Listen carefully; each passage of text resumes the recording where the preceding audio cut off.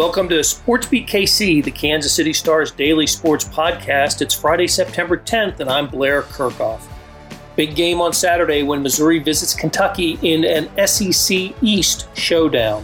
The teams aren't ranked. The Wildcats got some votes in the polls and Missouri some in the coaches poll, but there's so much interesting about this game that matches teams that won their openers last weekend and are vying to become challengers to the division top dogs, Georgia and Florida. Saturday's winner won't be the division favorite, and the loser's not out of the race, but there's a statement to be made in this game. Missouri had lost 5 straight to the Wildcats until last year when they dominated the contest. Kentucky has a new offensive coordinator and quarterback, and the offense looked terrific in last week's victory over Louisiana Monroe. Mizzou had a tougher time putting away Central Michigan, but got 203 rushing yards from Tyler Batty and enough defensive pressure in the second half to put the game away. Kentucky's about a 6-point favorite, and this should be a great test for both teams. On today's show, John Clay, the lead sports columnist for the Lexington Herald-Leader and host of the John Clay podcast, joins me in exploring the game and breaking down the matchup. After a break, you'll hear from Missouri coach Eli Drinkwitz from his weekly news conference with reporters. I thought he had an interesting response when asked about the importance of the game. So let's get started with my conversation with John Clay. John, the first thing I want to talk about is with this Kentucky-Missouri game coming up on Saturday is kind of what the schools feel about their football programs and where they are. And that's what kind of intrigues me about this game is that it just based on victories over the last 4 or 5 years and success, they're pretty evenly matched. And I don't know if Kentucky fans feel like they should have a better program than Missouri, but I think Missouri fans feel like they should have a better program than Kentucky. But the results haven't suggested that. No, I would say, I mean, when you look at, they're pretty even. Kentucky had won 5 in a row over Missouri until they got it handed to them last year in Columbia. They've made significant strides under Mark Stoops. Kentucky has been to 5 straight bowl games, won their last 3 bowl games. They haven't been able to challenge the top 2 teams, Georgia and Florida. They did beat Florida once during the Stoops era down in Gainesville a couple of years ago. But by and large, they've had their trouble with them. But right now, it looks like Kentucky and Missouri are those two. With Tennessee being down, it looks like Kentucky and Missouri are those 2 teams who, we want to be at least third, and we want to be able to challenge Georgia and Florida. And now the question is, which puts their nose in front right now, Kentucky or Missouri? Right. And South Carolina starting over with a new coach as well. Right. So, I think both programs feel like they're ahead of the Gamecocks. Well, that's what sort of amplifies the game on Saturday, a week 2 showdown against teams that aren't ranked. But I think people around college football understand what a big game this is. And it's for the reasons you just explained, that the winner in the moment can think of itself as the primary challenger to Georgia and Florida at the top. The loser will have some ground to make up. Not impossible, but a little more difficult, that's for sure. Both teams won last weekend, right? Kentucky and Missouri. Kentucky impressively over Louisiana Monroe. I read your column and read what you've written about that game, and I think there are reasons to be pretty satisfied and impressed with what Kentucky did, but you have to qualify it with just kind of what Louisiana Monroe was bringing to Lexington last week. Yeah, Louisiana Monroe, new coach, a new old coach in Terry Bowden, 65-year-old Terry Bowden. Rich Rodriguez is his offensive coordinator. They had a 26-year-old defensive coordinator who came off the staff at Clemson, 62 new players. So, you've got to put it in that context. But with all that said, the big story here is that Mark Stoops fired his longtime offensive coordinator and friend, Eddie Grant, after last season because he wanted a more balanced attack. Eddie was successful, but it was basically a run-first attack that, like I mentioned, didn't fare too well against the big boys. So he brought in Liam Cohen, assistant coach with the Los Angeles Rams, to run more of a pro-style offense. And what you saw in that first game against ULM was a pro-style offense. Will Levis, Penn State transfer, quarterback, strong-arm guy. The knock on him was he was inconsistent with the intermediate and short passes, but he's got a strong arm, and they threw the deep ball and threw it well against ULM. And Chris Rodriguez, their bell cow running back, ran for 125 yards. Wan'Dale Robinson, a transfer from Nebraska, had a big game. They did everything you wanted them to do in the first game against an inferior opponent. Now the challenge comes, can they do that against an SEC opponent this week? Yeah, ran up 564 total yards. Liam Coen, an interesting hire who worked with Jared Goff with the Rams and obviously worked on the offensive side of the ball. While he was with the Rams, at least his first year, he went up against Missouri's defensive coordinator, Steve Wilks, who was the head coach of the Arizona Cardinals then. I kind of like the symmetry here of a Missouri defense being shaped with an NFL background coach against a Kentucky offense that has the NFL experience as well. That should be, just an interesting little sidelight to this game. Yeah, we asked Liam about that on Tuesday. Yeah, he mentioned that he talked about the two games that when Steve Wilks was the head coach of the Arizona Cardinals, they played against the Rams. But the game he really talked about was in 2019 when Wilks was defensive coordinator with the Cleveland Browns and the Rams were coming off a Super Bowl. They went into Cleveland. They were behind 6-3 at the half. They won the game 20-13. But he said Wilks threw a lot of defensive wrinkles at him. He played a similar defense that the Patriots have played in the Super Bowl. And Liam said that he's expecting those kind of wrinkles Saturday from Steve Wilks. But it's funny because Liam said he's really looking forward to this game, not only because it'll be his first SEC game as a play caller, but going against somebody like Steve Wilks, a guy that he knows. I don't know that he knows him personally, but he obviously, knows about him through their NFL matchups. And he says he has a ton of respect for it. They play a really aggressive defense that's going to make you win some one-on-one battles. He said he's looking forward to the challenge of play calling against a defensive play caller like Steve Wilks. One of the things I found interesting with Missouri's win over Central Michigan last week was probably a little closer than fans expected. Missouri was a 14-point favorite, ended up winning by 10. Never was really comfortable in the game in the second half, but what happened was interesting. I always look at in-game adjustments, and Missouri's defense actually pinned its ears back and brought a lot of pressure in the second half and changed the nature of the game that way, disguised its blitz as well. He had one player, Blaze Aldridge, a linebacker, a transfer from Rice, who ended up with 3.5 sacks and 6 tackles for loss.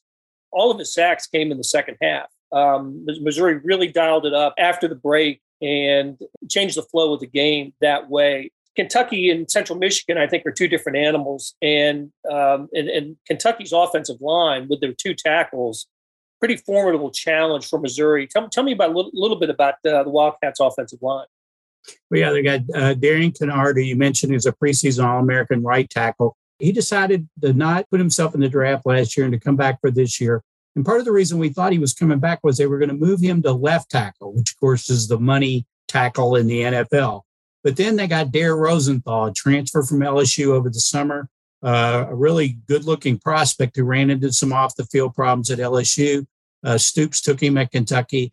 He impressed right out of the gate at camp at Kentucky, so they decided to move Kennard back to right tackle and have Dare Rosenthal at left tackle. Of course, as they say, and you know this better than I do, Blair, right tackle is becoming very important in the NFL as well. Liam Coen pointed out the Rams right tackle when he was in Los Angeles just signed a huge, multi-year contract. So you can make some good money on the right side as well. The other interesting thing about the offensive line, they moved Luke Fortner, who's a super senior. They moved him from offensive guard to center to take Drake Jackson's place. And he was really the glue that held the line together the last 2 or 3 years. Fortner's first game at center last week.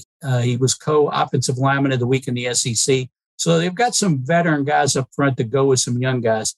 But it'll be interesting to see how Dare Rosenthal develops as the season goes on because they feel like he's another NFL prospect as well.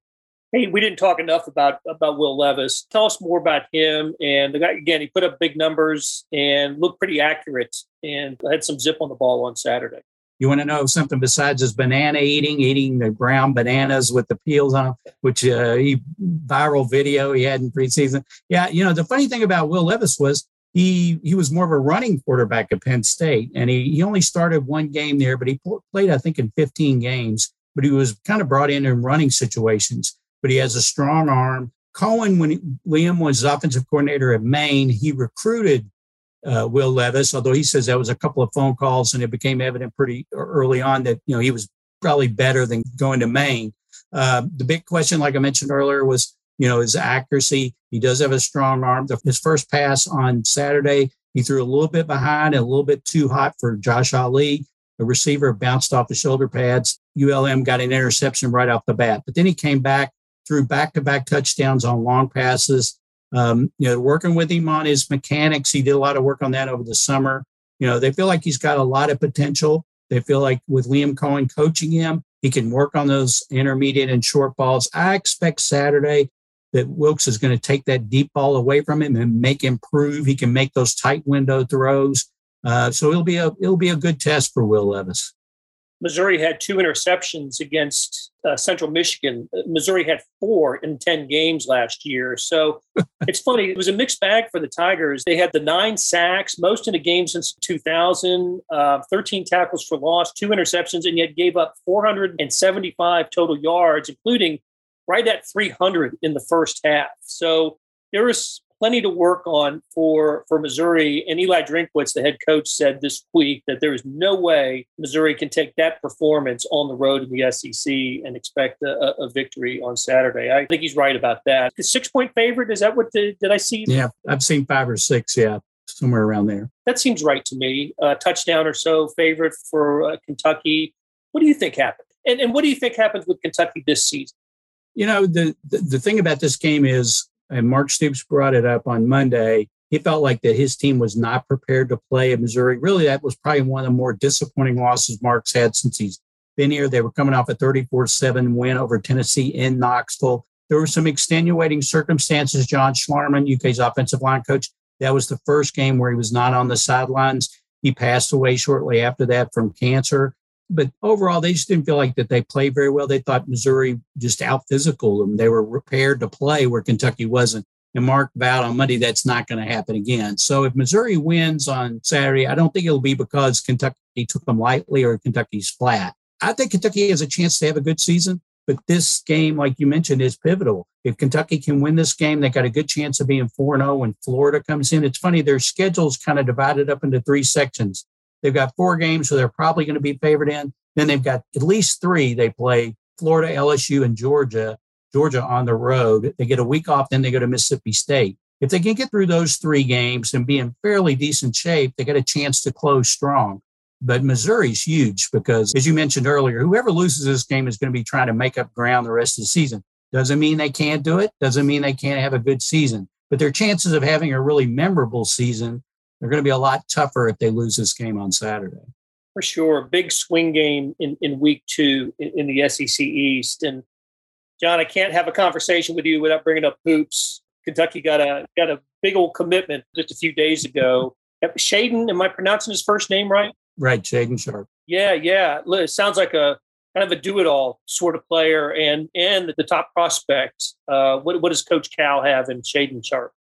The interesting thing about Shaden Sharp is he comes out of the same program that produced Shai Gilgeous-Alexander, a Canadian kid who came to Kentucky and was considered a good recruit when they got him. But I think he was maybe a guy that people thought, okay, here's a guy who's probably going to stay a couple of years, at least maybe 3 years. And then we all see what happened with Gilgeous-Alexander, turned into a really good player. They're hoping the same thing for Shaden Sharp. The interesting thing about this player is after last season, after that disastrous 9-16 season, Cal shook up his staff. He brought back Orlando Antigua, who had been on the staff before, and Chin Coleman, kind of a package deal from Illinois, has come in, and the recruiting has really picked up. They got a chance to have a really good class. There's a couple of guys, Derek Lively and Chris Livingston, that they're in on. There's another guy out of Texas that they have a really good chance of getting. It's tough to say considering some of Cal's earlier classes. They kind of hit a lull there in recruiting, but it looks like it's picking back up again. So, and getting Shaden Sharp to go along with Scott Clark, who they have earlier for that class, is a really good start for Kentucky in basketball recruiting, which is, of course, what everybody cares about here, Blair. Absolutely. Well, nobody knows UK athletics more than John Clay. I really appreciate it, John, and we will talk to you again soon. Thanks for having me on, Blair. When you need mealtime inspiration, it's worth shopping Kroger, where you'll find over 30,000 mouth-watering choices that excite your inner foodie. And no matter what tasty choice you make, you'll enjoy our everyday low prices, plus extra ways to save, like digital coupons worth over $600 each week. You can also save up to $1 off per gallon at the pump with fuel points. More savings and more inspiring flavors make shopping Kroger worth it every time. Kroger, fresh for everyone. Fuel restrictions apply. Hey, it's Blair. We have a special subscription offer for SportsBeat KC listeners, unlimited digital access to the Kansas City Stars award-winning sports coverage.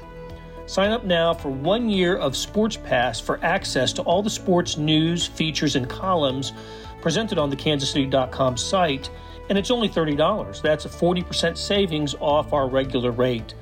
Your subscription will automatically renew after the initial term at $50 unless you tell us to cancel. Your subscription helps support the sports coverage of kansascity.com and the Kansas City Star, and that support has never been more important. Please visit kansascity.com/SportsBeatKC offer to get this special offer. And as always, thanks for listening.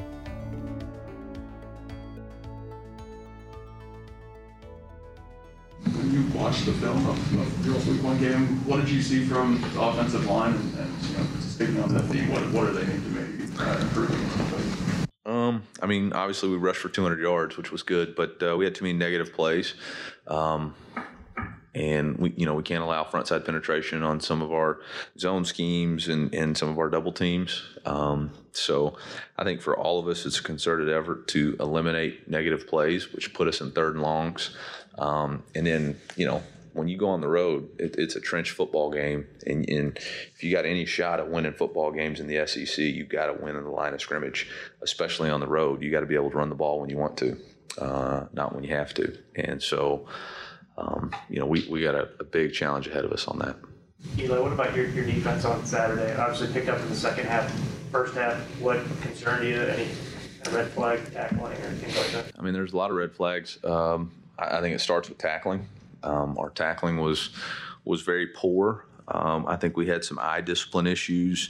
Guys in man-to-man who, let their guys cut loose that may not have shown up on tape, but it's going to show up if we don't fix it. We had some loose coverage, supposed to be inside technique. We were lined up outside, supposed to be outside technique, lined up inside.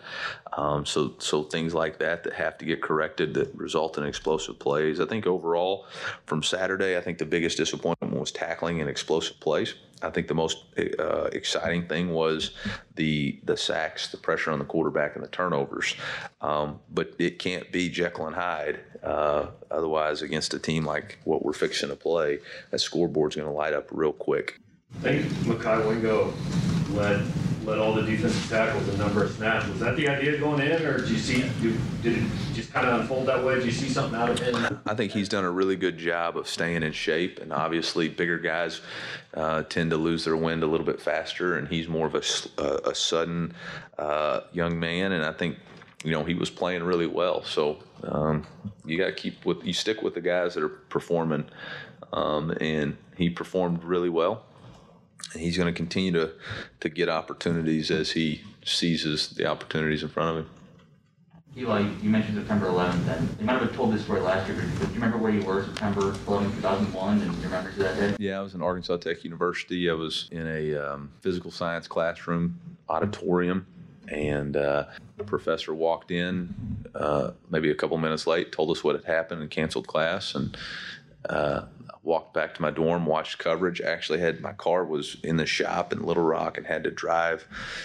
Somebody took me to Little Rock to pick up my car, and I remember the gas lines, in the gas stations were really long, and man, it was a scary day. Every game is important, obviously, but Kentucky and Missouri, who's ever won this game has always finished higher than the other one. That makes sense. Yeah, but relative to this division and where your programs are, just how big is this game? They're all big.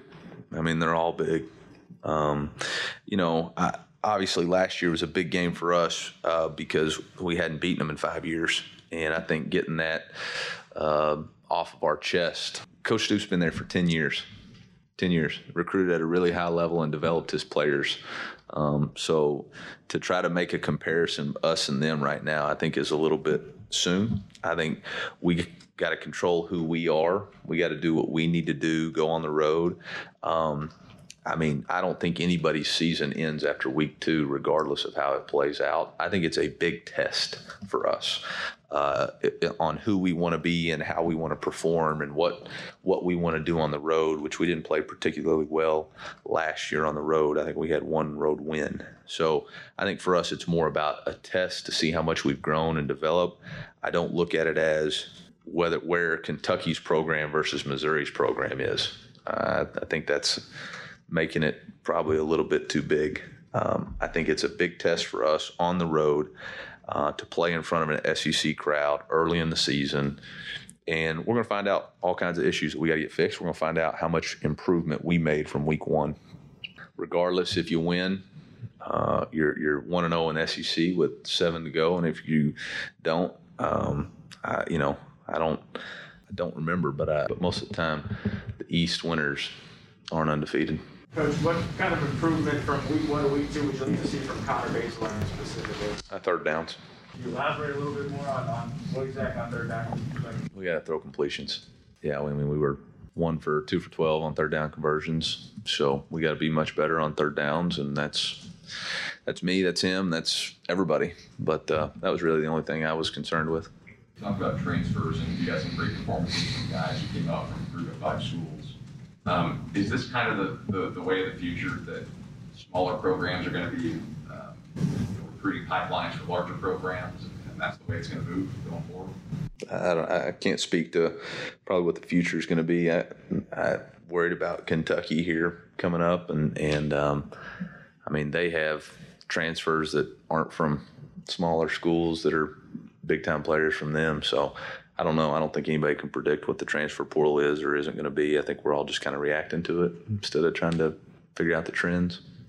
Saturday, it's our first chance to see Mookie Cooper in his uniform. How important is it just to try to get the ball in his hands a few times a game?